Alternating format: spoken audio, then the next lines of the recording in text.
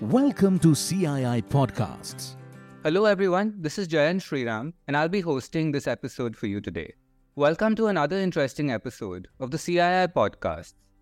And today's topic for discussion is the e-commerce boom in India.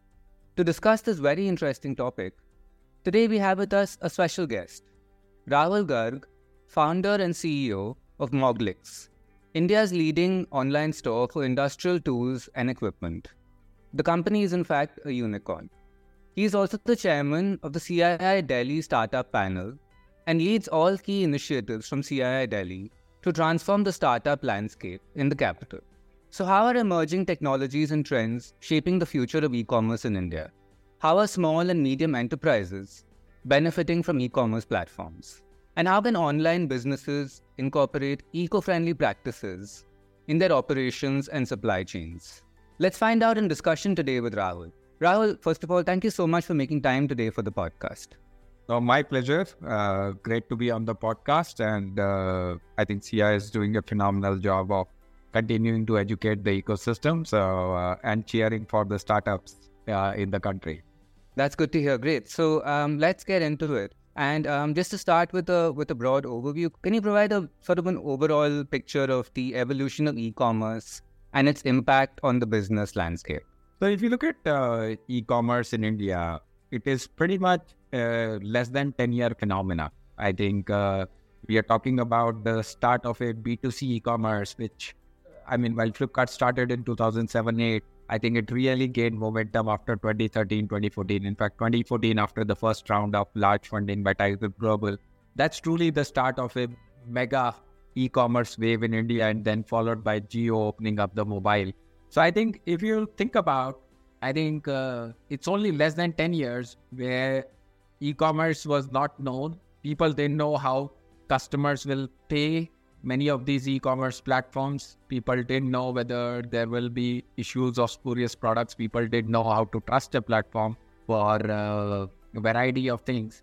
And just in 10 years, we are today taking pretty much for granted that if we are having a food delivered, that is happening like on a daily, monthly basis for many households, and particularly urban households, whether it is the mobile phones, laptops, clothes, shoes. I always wondered how will people get shoes e-commerce, but there's like a huge shoes e-commerce that is happening. And then everything from pretty much probably buying a small product as a decorative item in your house to a large product is transacting on e-commerce platforms. So I feel the e-commerce has already become a mainstay. I think if you look at some of the statistics, I think by 2025, 2026, the expectation is e-commerce will become almost $200 billion. So it's a huge, huge market that has been brought online. But it is still a smaller percentage of the overall commerce market. Even at $200 billion, I think we are talking of 15 to 20% of the consumer commerce starting to come online. And if we think about the B2B ecosystem, which where we as a company, Moglix, operates, that is still less than 1% of the market is online, right? So there is in the next 10 years, we will see e-commerce continue to change the way we buy products, the way we get access to the largest assortment anywhere in the country. We are no longer limited by that. If I'm in Delhi, then I can get access to certain brands, certain assortment. I can actually be in any remotest part of Northeast or remotest part of Kerala or any other sort of Jammu and Kashmir. And I can get access to the same brand, same product, and at the right price delivered at my doorstep, right? On a consumer side, and on B2B side, if I'm running a manufacturing plant, I don't have to again worry about the delays in supply chain and things like that. I think it's a huge phenomena which has taken and obviously got accelerated by, one, a large amount of capital and infrastructure built up in the country. The second, by the entire data revolution that India went through with the Reliance and the Jio. And the third, I think COVID also acted as a fair bit of accelerator, because people suddenly started to realize that if they did that e-commerce platform, they could not get basic grocery or a medicine or things like that delivered at their home. So many people first time used also during COVID, many of the e-commerce, and 50-year-old, 60-year-old, so on and so forth. So I think that's where I would think we are going as an industry.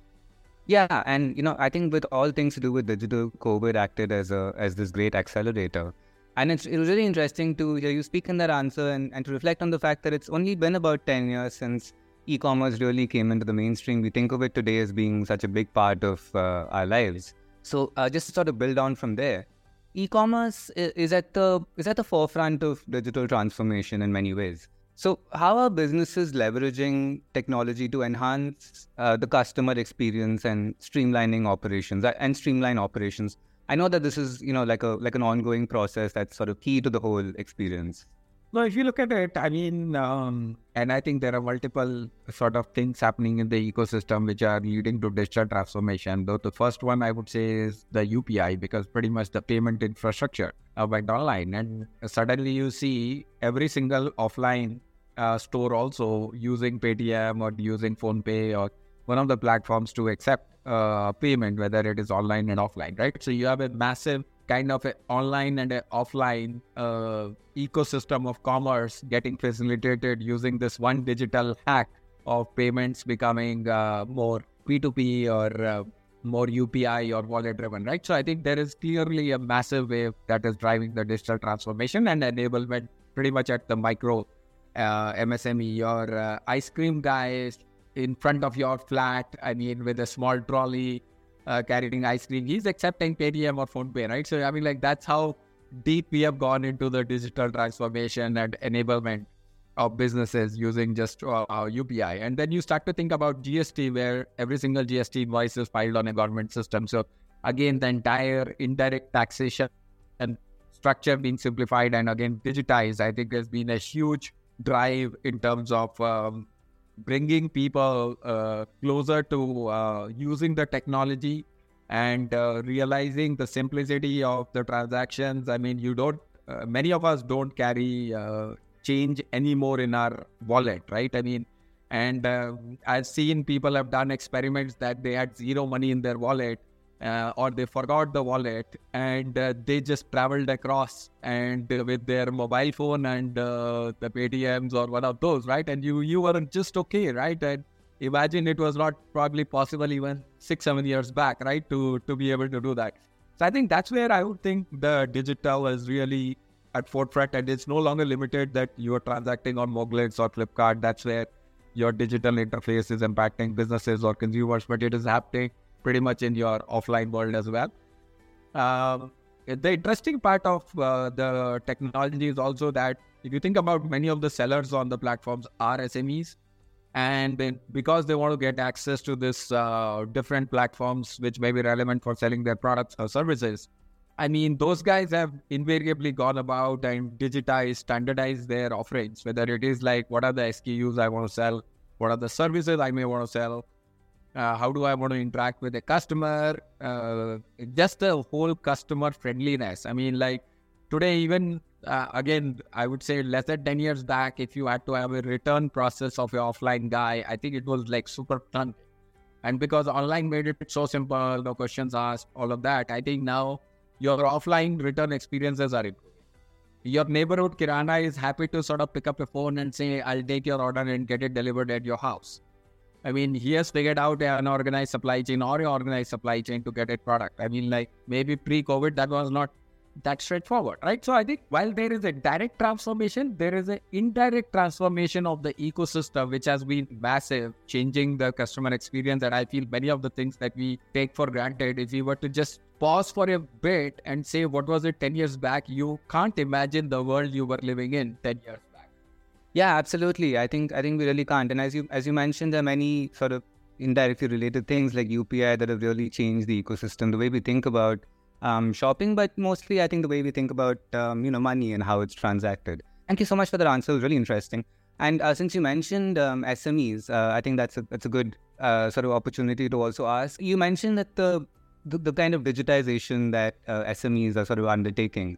What opportunities do you think that they have to sort of what opportunities has e-commerce really given them to maybe compete on a global scale? I would say, I mean, global is a slightly sort of a bigger sort of question, because I think the first question to me starts from, if you think about SMEs who want to sell using platforms and sell nationally. I mean, like I might be and we have like SME manufacturers who might be not having that great a distribution channel or regional or local into their own city, now suddenly they are getting access to national markets and in some cases maybe global markets as well. So, but let me first start with the national market. I mean, like a small SME was probably selling in his neighborhood and now he's suddenly having access to selling in any state, any city by using these platforms and bringing his product or service onto the reality and shipping, right? So I think that is first thing which has been a huge disruptor. I think there are companies now which are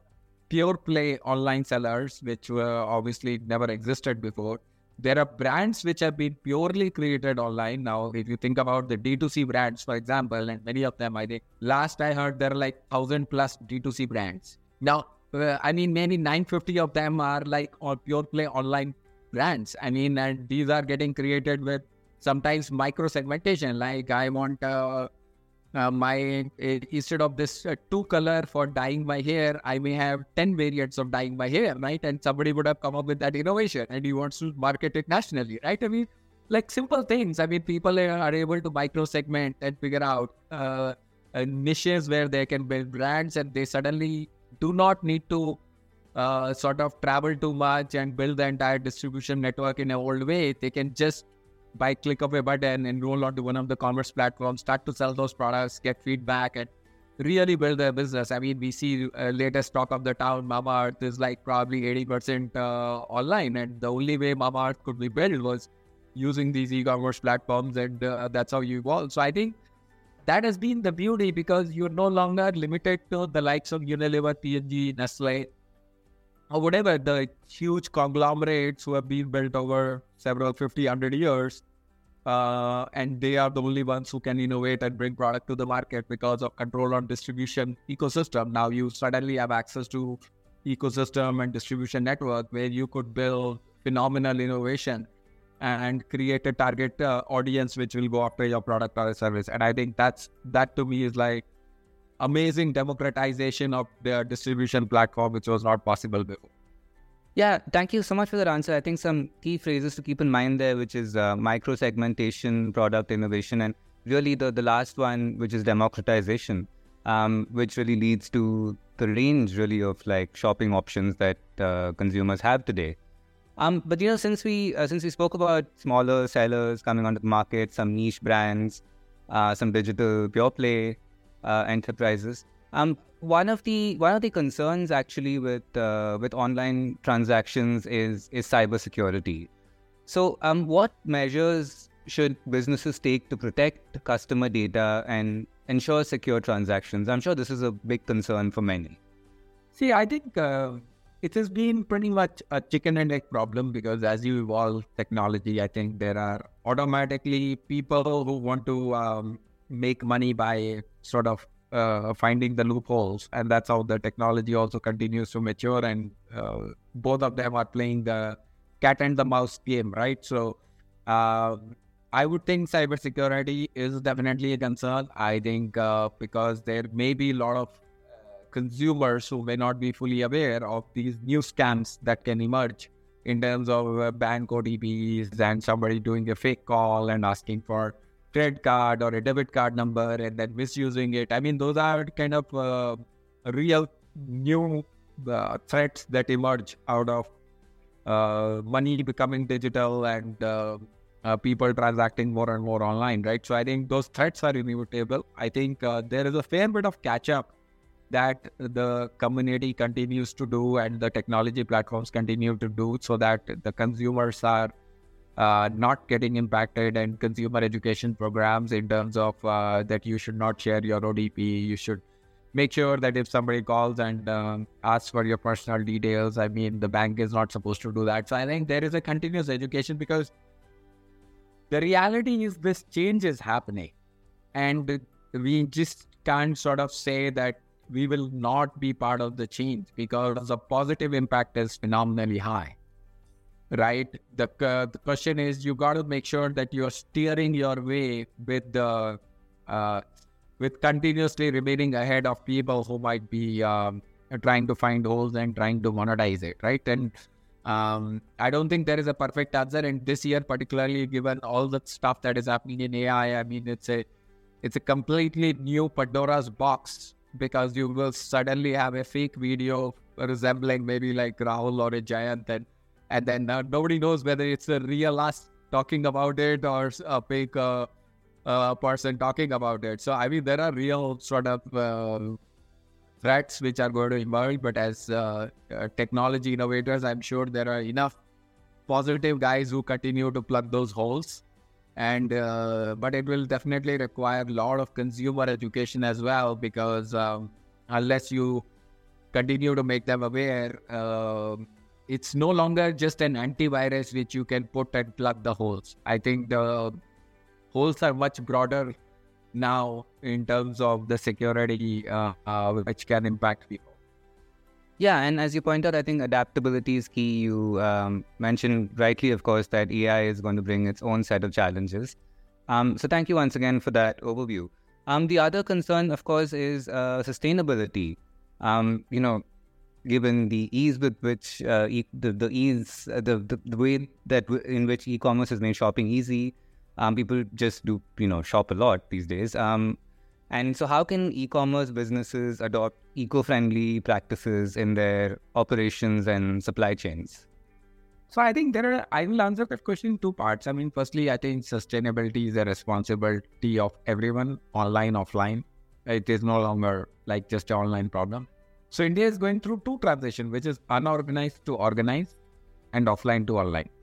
And there will be right mix and everyone will be present. I mean, like, yes, I do like to go to malls and shop as well. And then I also like to go online and shop as well, right? So it's not a like either or. There is going to be the right balance of existence of multiple of these choices, right? So I think we need to think about sustainability across the spectrum. I mean, even when a Kirana guy kind of sells a product in a one-time use plastic, I mean, that is a concern. Similarly, when it happens on an e-commerce platform, I think the way I look at it, I think e-commerce and organized players are way ahead of the unorganized ecosystem, because they are continuously investing and thinking ahead in terms of providing these kind of value, particularly if it matters to a consumer. Like, you will see like a lot of the food getting delivered in the brown paper bags and things like that, right? When it comes from the organized player. But when it comes from an unorganized player, it might be one-time use plastic, right? So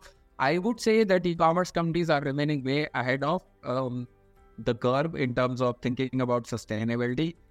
They do, I would say, would continue to push the pedal though on how fast are we making some of those sustainable solutions right priced as well.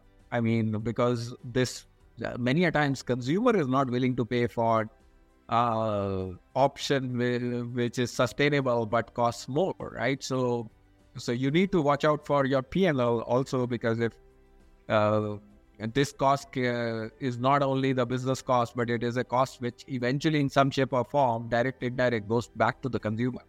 So how fast can the consumer, particularly in the Indian context, which is like very price concerned, as well as there are enough people who are going to care about like 2 rupees being saved or a 1 rupee being saved, right? So versus a sustainable solution being delivered to them. So I think lot is being done, lot is being talked about, but it is going to be a journey. Yeah, and as you rightly point out, sustainability is an online and offline responsibility that covers everybody. And I just want to switch track a little bit to ask you, what emerging technologies and trends do you foresee really shaping the future of e-commerce in India going forward? So I feel that India has become like probably the best in world kind of a e-commerce ecosystem now. So it's not like 10 years back where we were lagging behind and there were like countries which were ahead in e-commerce adoption or usage. In many shape or form for payments and other infrastructure, we're probably ahead of most of the world. The technology trend, I feel, obviously AI is going to be a big thing. I mean, how the data starts to get used for personalization, for predictability, many of those things will start to come into play. We also think about, I think, will augmented or a immersive experience for many product categories will become super important. I mean, like, what happens if I actually get a virtual feel of wearing a t-shirt or trying out clothes? I mean, like, is there a trial room alternative that I actually experience, and in which case I completely transform virtually the way I buy products and bring online and offline far closer. So I think those are innovations that I think are happening at a mega scale. I think there is going to be still in the journey of India, a lot of India which has to come online, and a lot of supply chain infrastructure which will continue to get built. I mean, India infrastructure is a well talked about phenomena that in next 5 to 10 years, India will become just faster on roads, faster on every means of transportation, a new way of building warehouses of different scale and size, the consumer spending power increasing to a very different level. So I think there is a lot of the core blocks which will be built, and then on top of it, the immersive experiences and artificial intelligence will really keep us right at the forefront of the technology usage in India.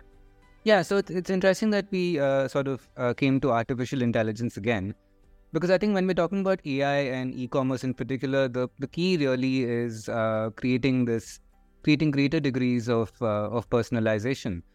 So which sort of leads to this related concern, which is that how can e-commerce businesses strike a balance between providing more personalized shopping experiences and respecting customer data privacy, because that will have sort of become a concern down the line as well. I think it's a very early days of that evolution of how do you treat data. I think spent several years at Google as well. I think this data topic has always been sort of a tricky topic, right? Where do you, what data, how do you collect data, and then what all usage can you have of the data? And I think there was an interesting quote I also heard, I think a few years back. I mean, like, if you're not paying for a service, you are the product, right? Like, we are used to Google Maps probably being available to us for free, but the only way Google is able to probably build that product and build that innovation and bring it free is by using the data collected, distributed from millions or billions of people, right? So I think there's the right balance of where you use data for monetization and which comes as a subsidy for the consumer back, right? Because consumer is using many products and services which may not be possible unless the data can be put to use. Now, how do you build these guidelines? And I think it's just, again, because I feel this year has opened a new and a massive Pandora's box in terms of what is possible with data. Because I think we were still living in that first generation, second generation usage of data. Now, with the way the technology is moving this year, I think the use of data can be actually massive in terms of, people are now starting to compose and predict songs which will become popular. I mean, I've seen, like, can you have, what would be the new song based on the history of all songs that Beatles sang, and can you compose it with music? I mean, like, those are kind of like crazy things which are becoming possible, right? So I feel next few years we got to figure it out. I think it is the first generation thinking, which was like when the Google and Facebook and Amazon and Apple, I don't think those roles, while those rules itself did not evolve much, and now we are suddenly entered a zone where we have no clue of how the data can be used, maybe 10, 20, 30, 40 years. I mean, like, there are, if you feed in the picture of 0 to 5-year-old, they can possibly predict what will you look like at 20-year-old, 30-year-old, 40-year-old, and then how will you probably speak. And I mean, like, it's just crazy in terms of what is possible with data today. And we have not figured out the first, second generation of data privacy and the right balance itself, right? So it's like literally a fast track of figuring it out. And I don't think any government in the world actually has a clue. If at all, I feel that India in particular has remained far more tech-savvy, digital-savvy government than many other countries that I interacted with. There, the innovation is more done by the private sector. I think our government's digital is far ahead of many other countries, and probably the world can learn from us. Yeah, thank you. That's really interesting perspective. And as you mentioned, There are some very tricky times ahead coming up with relation to all of the points that we discussed. And just as we are rounding up this podcast discussion for today, as the chair of the CII Delhi Committee on Startups, can you share your vision for promoting and enabling the startup ecosystem in Delhi? And what are the key initiatives CII plans to take to really to realize this vision? So I think when I took up this role, I think it was interesting because we are our India headquarter technically is Delhi, but a lot of our operations are one of our warehouses is in Delhi, but a lot of our teams are distributed across India. And I feel Delhi is a very, very unique state because if you think about has the highest number of registered startups in the country. And most people would have thought about this for Bangalore and Gurgaon, but that's not true. Delhi is one of the highest number of registered startups in the country because of various reasons. I mean, people like the governance, people like the central access to the legal and ROC and many other systems and processes that Delhi would have because of it being the capital of the country, while many other states are far behind in terms of those kind of aspects. So there is a mix of a central and a state-related aspect there because it's being the capital of the country and a fantastic jurisdiction in that sense. But I think as a CII Delhi Startup Committee that I have a privilege of leading, I think we are looking at bringing out some of these positive aspects which Delhi has. And actually it has one of the phenomenal ecosystem of schools and colleges. So if you look at it, in a 20-kilometer radius, I don't think anywhere in India there are so many students with the best of universities and colleges anywhere in India. So you have the best of young talent coming out of Delhi. I mean, from a IIT Delhi to Triple IIT Delhi to the SRCC and probably also the largest ecosystem of not just engineers, but non-engineer phenomenal graduates, undergrad, postgrad, and so on and so forth, right? We always attribute some of the startups and innovation to only engineers and IITs or NITs and so on and so forth. But you need to have innovation happening in legal system. You need to have innovation happening in our accounting system. We need to have innovation happening in maybe humanities. I mean, social sciences. I mean, so many areas. And Delhi has those young minds coming out of that. So I think that's one area where I feel that we can build a great ecosystem of igniting those minds, continuing to encourage incubation into areas where people may not have chartered and build that ecosystem. I also feel that there is a interesting stat. So Delhi NCR is typically, I think, 25 to 30% of the consumer companies market in India. Particularly if you have startups which target urban markets. That is the size of GDP impact that Delhi NCR has, and Delhi is the epicenter. So I also feel for many of the urban consumer startups in particular, if you win in Delhi, you probably have a right to win across India. And I think that has played out whether you think about Zomato, whether you think about Urban Clap. I mean, many of these consumer startups or even 99 acres when it started, I mean, Make My Trip. I mean, all of these have benefited from the fact that Delhi NCR is one of the largest ecosystem of the true GDP, urban GDP in the country. And I think that's another thing we want to bring out because I think Delhi has been extremely under-marketed in terms of being a place where startups can really innovate at early stage, get a product market fit and win in this market and enable that right to win across India, as well as the student education ecosystem and the associated incubators and accelerators. And last but not the least, I mean, if you think of the government innovation, government machinery, many of the areas, if you think about corporate headquarters, many of them are in Delhi. So I think we have so many good things in Delhi, and you combine the ecosystem of Delhi NCR because NCR doesn't have a separate ecosystem. It's all state-based CII ecosystem. I think we have you take a 100-kilometer radius. I don't think there is a better 100-kilometer radius than Delhi NCR in terms of building startups, and we want to make sure that we bring that out with the full potential and capacity. All right, thank you. And I think on that very positive note, we'll end the discussion for today. Thank you so much, Rahul, for joining us today on the CII podcast and making time for us. No, absolutely. My pleasure. Thank you. Thank you for listening to CII Podcasts.